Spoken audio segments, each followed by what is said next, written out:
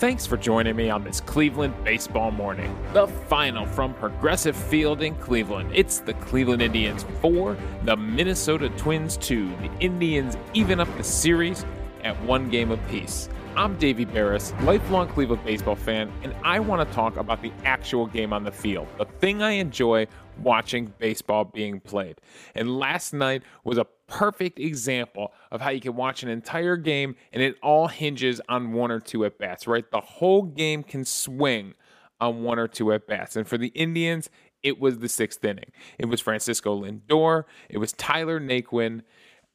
The balance of the game hinged on the bottom of that 6th inning. And for the Indians, Shane Bieber was on the mound and he pitched fantastic. He's now 6-0, 6 innings pitched, 4 hits, 2 earned runs, 3 walks, and 10 strikeouts. Bieber is now leading Major League Baseball with 75 strikeouts. In second place is Lucas Giolito at 58, who didn't have himself a bad day yesterday either. He pitched the first no-hitter of the 2020 season. So congrats to Lucas Giolito, but we are focusing on the Indians and Shane Bieber's incredible season striking out batters. And we'll get into the details of that and how he did it. But first, let's take a look at this game. Let's see how it all went down. What are the highlights we need to talk about? And hey, first highlight is Shane Bieber striking out Max Kepler. He threw him a curveball that bounced in front of the batter's box, and Kepler could not hold back on it. He then gets Nelson Cruz to strike out swinging on a slider down and away. That would be a theme on the night for Nelson Cruz. Good first inning for Shane Bieber. In the bottom of the first, after Cesar Hernandez flies out to lead off the game. Sorry, no home run from Cesar Hernandez tonight. Jose Ramirez singles to left field. After the single, Jose Ramirez steals second base on a pickoff attempt by Rich Hill, which would also be a theme in this game because later in the game, they would get Jordan Luplow in a situation like this. But this time, Jose Ramirez is too fast. Even though Rich Hill is able to throw back to first, Ramirez is able to steal second. Maybe there was something in the scouting report on Rich Hill. Maybe they were just going on first movement from him. But clearly these Indians base runners wanted to steal some bases off Rich Hill last night because Jose Ramirez gets to second base. What does he do? He steals third base on him. A clean steal third base. The throw comes in high. And Jose Ramirez is really getting things done by himself in this first inning. Francisco Lindor grounds out to third base, so Jose Ramirez is stuck there at third base. Unfortunately, it's a great RBI opportunity for Francisco Lindor in the first, but he comes through later. And then Carlos Santana with 2 outs, situational hitting, big clutch hitting from Carlos Santana here. He shoots a ground ball into left field, and Jose Ramirez comes in to score the first run of the game. The Indians did have a chance to add more that inning. Franmil Reyes did hit a line drive into left field. However, he tried stretching it into a double, and he was thrown out by Eddie Rosario from left field, and he's gunned out at second base trying to stretch it into a double. So, you can't blame a guy for being aggressive. The situation does come up later in the game where he singles into left, and this time he holds up at first, so he learned his lesson about running on Eddie Rosario. But it does hurt that you have a chance to really blow a game open in the first inning. And unfortunately, base running, you run yourself out of the inning. You run yourself into the inning with Jose Ramirez, and then you run yourself out of the inning with Franmil Reyes. Second inning, Shane Bieber gets into trouble, and it's not what you expect. It's walks. He actually walks Sano to lead off the inning. He gets Wade to strike out looking, and then walks Marwin Gonzalez. He's now put 2 runners on base because of walks, and Luis Arraez makes him pay. Line drive into center field. Miguel Sano scores. Marwin Gonzalez goes to third, and Arraez is into second with a double. So now you've got a situation where you've tied up the game, you got runners on second and third, and there's still only 1 out. And what do we say? When you get a runner to third with less than 2 outs, there are so many ways for them to come in to score.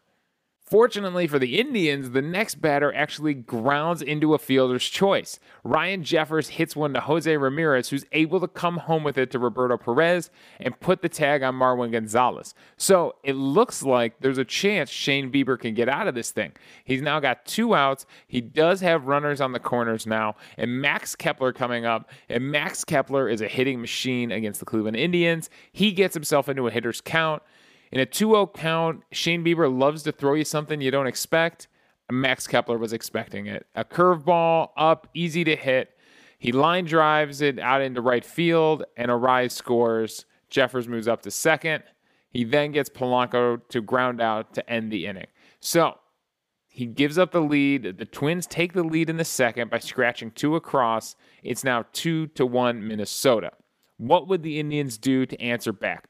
Well, it would take a while. In the bottom of the second, after Luplow walks, that's where he got picked off and thrown out at second base. In the third inning, Shane Bieber is back to striking guys out. He gets Nelson Cruz swinging. He gets Eddie Rosario swinging. He walks Miguel Sano again. He was pitching around Miguel Sano. I mean, Sano on the day had the 2 walks and a hit. So he was on base 3 times. So a decent day for Sano. But he gets out of the inning. He gets Wade to fly out. The Indians do put a little bit of a rally together in the 4th inning. A 2-out rally, actually. After Francisco Lindor grounds out, Carlos Santana flies out. Fermín Reyes singles. This is the one where he learned his lesson. He did not try to go to second on Eddie Rosario. Jordan Luplow walks again. Jordan Luplow didn't actually have an official at-bat in the game. He was 2 walks in 2 plate appearances, so no official at-bats for Jordan Luplow.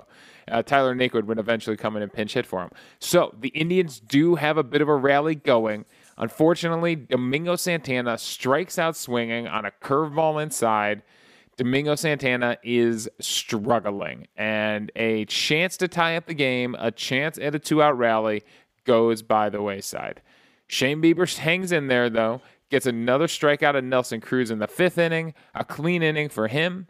Unfortunately, the Indians would then be set down in order in the 5th, struck out the side by Rich Hill. He gets Roberto Perez looking, he gets Delino DeShields swinging, and then gets Cesar Hernandez swinging. Rich Hill definitely locked in the 5th inning. However, that would be his last inning. Their manager said that he's coming back. I guess he didn't start the season with the team because of injury, so they didn't want to leave him out there for too many pitches or something like that. He threw 78 pitches on the day, 50 for strike. Meanwhile, Bieber on the other side threw 102, 60 for strikes. And so I mean, when a guy strikes out the side, you think you would leave him in, but apparently some kind of pitch count is the reason he came out, and they bring in Jorge Alcala, and that did not work out well for them. Jose Ramirez singles to lead off the inning, and then Francisco Lindor hits a huge home run to right field, hits it out the flow in right field. It was a curveball that was right down the pipe, a nice, easy looping curveball, and Francisco Lindor did the damage with it, and he was fired up. He was not Mr. Smiles last night. He was all fired up after this home run. You could tell he wanted it. And looking at his swings from the night before, when Kenta Maeda struck him out, it felt like he was trying to hit home runs off those pitches, right? He was swinging pretty hard, striking out against Kenta Maeda. Tonight, this home run swing here, it was the easiest, most relaxed swing I have seen him take all season. It was his 5th home run on the season, and he let the bat do the work. He let his mechanics do the work. He didn't try to hit a home run. He hit a home run. So hopefully that's a lesson that Francisco Lindor takes moving forward here, that when you really want a home run, when you're really trying for a home run, sometimes that's not the best approach. Sometimes letting your mechanics work, trusting yourself, trusting your mechanics is the best approach at the plate. Now, normally a home run tends to kill rallies, right? It feels like home runs always end a rally. Well, not this time. Carlos Santana walks, makes all those Walktana fans happy. Fermín Reyes does ground out, but Carlos Santana moves up to second. It was a kind of a weak ground ball, and there was no chance for a double play. And then Tyler Naquin comes in, and Naquin doubles on it looked like maybe a changeup that was down and in, and that is Naquin's sweet spot. He lines it out into right field, and Carlos Santana comes around from second to score. Naquin's got the speed, the ball dribbles all the way to the wall, and he's into second with a double. That's where the rally would end, but that's a huge insurance run. You already went up 3-2 on Lindor's homer. Now it's 4-2. That is huge against an offense that you know can hit a home run at any moment. Oliver Perez then comes into the game. He gets himself in a little bit of a jam, but gets a huge double play from Jose Ramirez. Jose Ramirez basically knocked the ball down, kept it in front of him, right? Infielders, that's a great lesson. Keep the ball in front of you, and good things can still happen. Steps on third, throws across to Santana. Santana puts the tag on Jorge Polanco, and that ends the threat. James Karinchak comes in to pitch the eighth, and we love when James Karinchak comes in. He gets Nelson Cruz to line out. It was a hard hit ball by Cruz, but good thing Tyler Naquin's out there. I think that's the one that Tyler Naquin came charging in on. If I remember correctly, and correct me if I'm wrong, go ahead and tweet at me. I believe that's the one that Tyler Naquin came charging in on and made a nice shoe top catch. And that ball is not getting caught by Domingo Santana. We need Naquin out there for his defense. So he makes that catch. He gets Eddie Rosario to fly out deep in center field. Miguel Sano does single. I told you Miguel Sano had a good night. But he gets Lamont Wade to strike out swinging. So not a typical Karinchak outing, but does the job, continues to be one of the best relief pitchers in baseball. And then in the ninth inning, Brad Hand comes in for the save, and you could relax. You could breathe easy because Brad Hand is actually kind of locked in. He gets Marwin Gonzalez to line out to center. Arraez is called out on a fastball down in a way that definitely painted the outside corner of the plate. He's called out on strikes, and then he gets Vargas to fly out to right field to end the game. And it was a pitch. It was a breaking ball that was right down the middle. I'm not going to lie. He broke it right back down the middle of the plate, but the slider fastball combo is working good enough for him now that Vargas was completely off balance, had to flail at it, basically. He was protecting against a pitch right down the middle and just pops it out to right field. So Brad Hand is locked in, and the Indians win 4-2. Looking at the box score, Hernandez struggled a little bit tonight. He did have a walk. Jose Ramirez with 2 hits, 2 runs scored, the 2 stolen bases. Big night for Jose Ramirez. Lindor, only 1 hit on the day, but it's the home run, the go-ahead home run, the let's get this offense going home run from Francisco Lindor, and that is why he's getting MVP for a day. If he's not going to get this team going with his smile, then maybe he's going to get this team going with a chip on his shoulder. Maybe he's going to get this team going with a little bit of angry energy, right? It's okay to get angry a little bit sometimes. So Lindor gets this team definitely pumped up when he's hitting home runs, when he's screaming in Spanish, let's go, into the dugout. So Lindor gets MVP for a day. Santana was on base twice, 2 hits from Fermín Reyes, even though he was thrown out at second. Luplow, like we said, the Luplow-Naquin combination was on base 3 times, and nothing from the bottom of the lineup, unfortunately. Bieber goes the 6 innings, gets the win. He's 6-0 on the season. Oliver Perez gets the hold, even though it was a tough inning for him. He gets the double play and gets out of it. Karinchak gets his 5th hold on the season. His ERA is down to 0.54, and then Hand gets his 8th save with a clean 9th inning. So that's how it all went down. Shane Bieber, looking at his pitching from yesterday, and like we said, he had the 10 strikeouts, and what really impressed me was how much these guys were chasing out of the strike zone. And again, looking at the plate discipline numbers on Fangraphs for Shane Bieber's start last night, he got batters to swing at the O swing percentage, the percentage of pitches a batter swings at outside the strike zone. He got them to swing at 32.9% of his pitches out of the strike zone, which is down a little bit for him. It's actually his lowest on the season, but the contact they were making on those swings. So the O contact, the percentage of times a batter makes contact with the ball when swinging at pitches thrown outside the strike zone. Last night, only 39.1% contact when those guys went searching for balls outside the zone. It is his third lowest on the season. His last start, it was up at 58%. So not getting as much swing and miss outside the zone. His last start against Pittsburgh, it was definitely working against Minnesota. Lots of sliders and curves in the dirt, down and away, threw a backdoor curve to a lefty for a strikeout. He did get one strikeout on a fastball. So yeah, he was definitely getting guys to swing and miss outside the zone. The other thing I want to take a look at is Tyler Naquin, because I love that swing from Tyler Naquin. And Tyler Naquin has not had the easiest go of things. The most at-bats he's ever had in a season is 321, and that was his rookie season. That was 2016. 37 at-bats in 2017, 174 at-bats in 2018, 274 at-bats in 2019. It looked like he was on his way to a full season until he hurts that knee in the middle of summer, and now he's at 38 at-bats at this season. He's only played in 12 out of 30 games. So Tyler Naquin has never really gotten a full shake, a fair shake at being an everyday outfielder for the Indians. But when he's in there, he's been productive. His OPS in his rookie season was his best. It was 886, but the last two seasons, 792 last year and 755 this year, it's respectable. He's batted 288 last year, 289 this year. Again, respectable. His WRC plus is an interesting stat to look at. It's one of those, anytime you see that plus, it's where the league average is set to 100. So anything over 100 is going to be considered better than league average. Anything under 100 is going to be considered worse than league average. And this is runs created. So everything he does to create runs for this team. His rookie season was really good. It was a 133 WRC plus. That's good.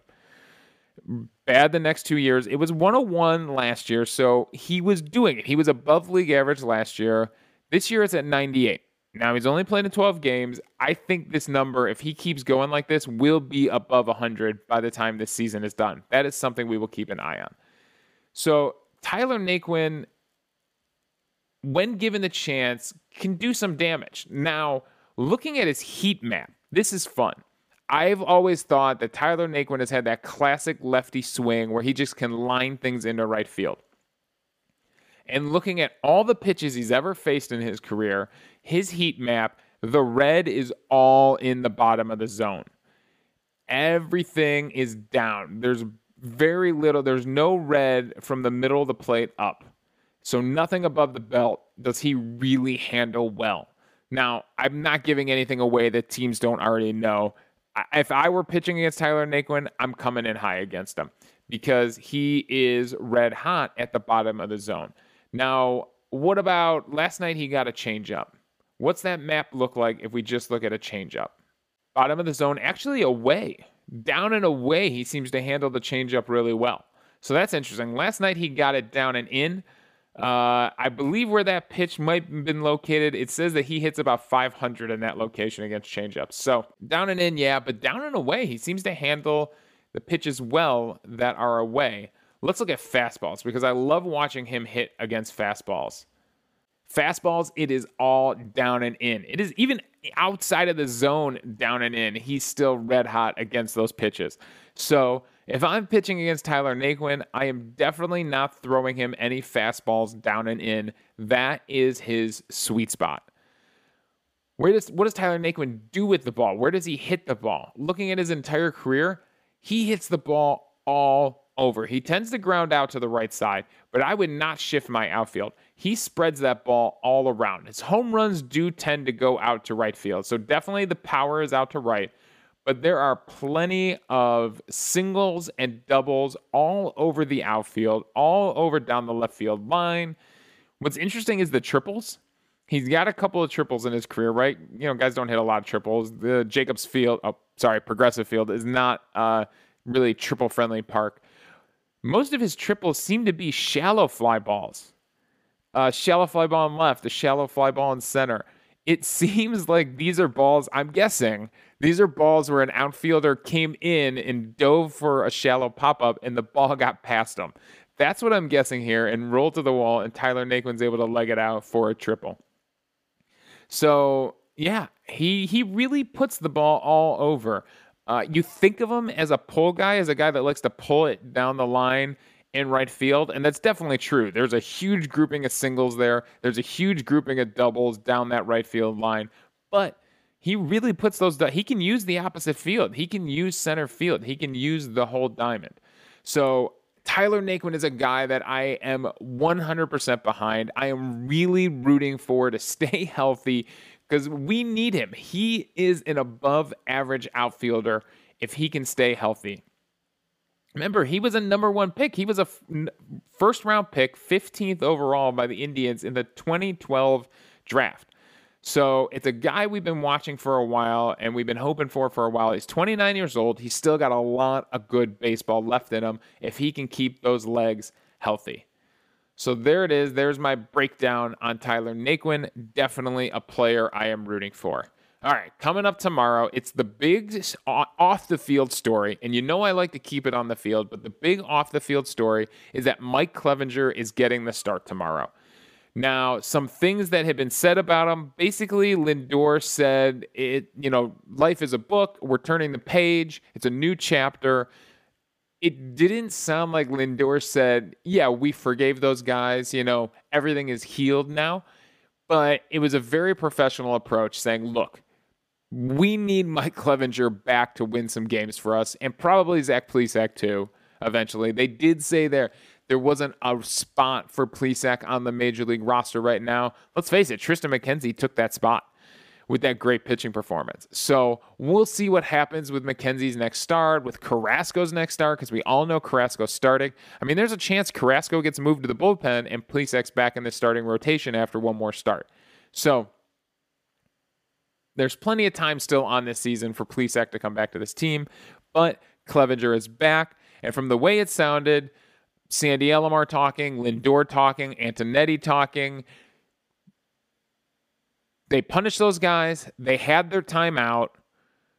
Whether they learned their lesson or not, everybody is a professional, and it's a job, and they got to get to work. They got to get to work to win this division. You saw it last night. They can run with these Twins. They can win this division, and they need their ace pitchers back to do it. So I think everybody's going to have a very professional approach going forward, and hopefully time will heal everything. And I guess this answers Joe's question from yesterday. So there you go, Joe.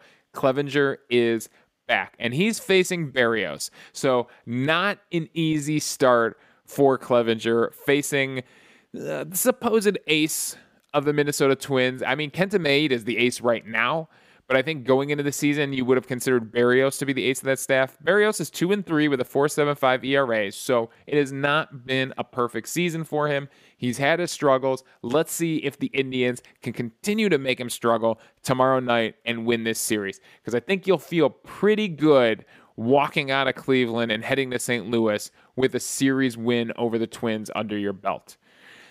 That's all my thoughts. Thanks for joining me on this Cleveland baseball morning. Again, the final from Cleveland, it was the Indians 4, the Minnesota Twins 2. We'll be back tomorrow for Clevinger versus Berrios. You can follow me on Twitter at Davey Berris. You can now email the show at clevelandbaseballmornings@gmail.com. Let me know your thoughts on the game, and we'll discuss them on the show. Also, I'm hosting this podcast on Anchor, so if you go to anchor.fm/Cleveland Baseball Mornings, you can leave a voicemail for the show. We'll play them back on air, respond to your thoughts, and we'll have a fun conversation amongst the fans about baseball. So thanks again for joining me on this Cleveland Baseball Morning.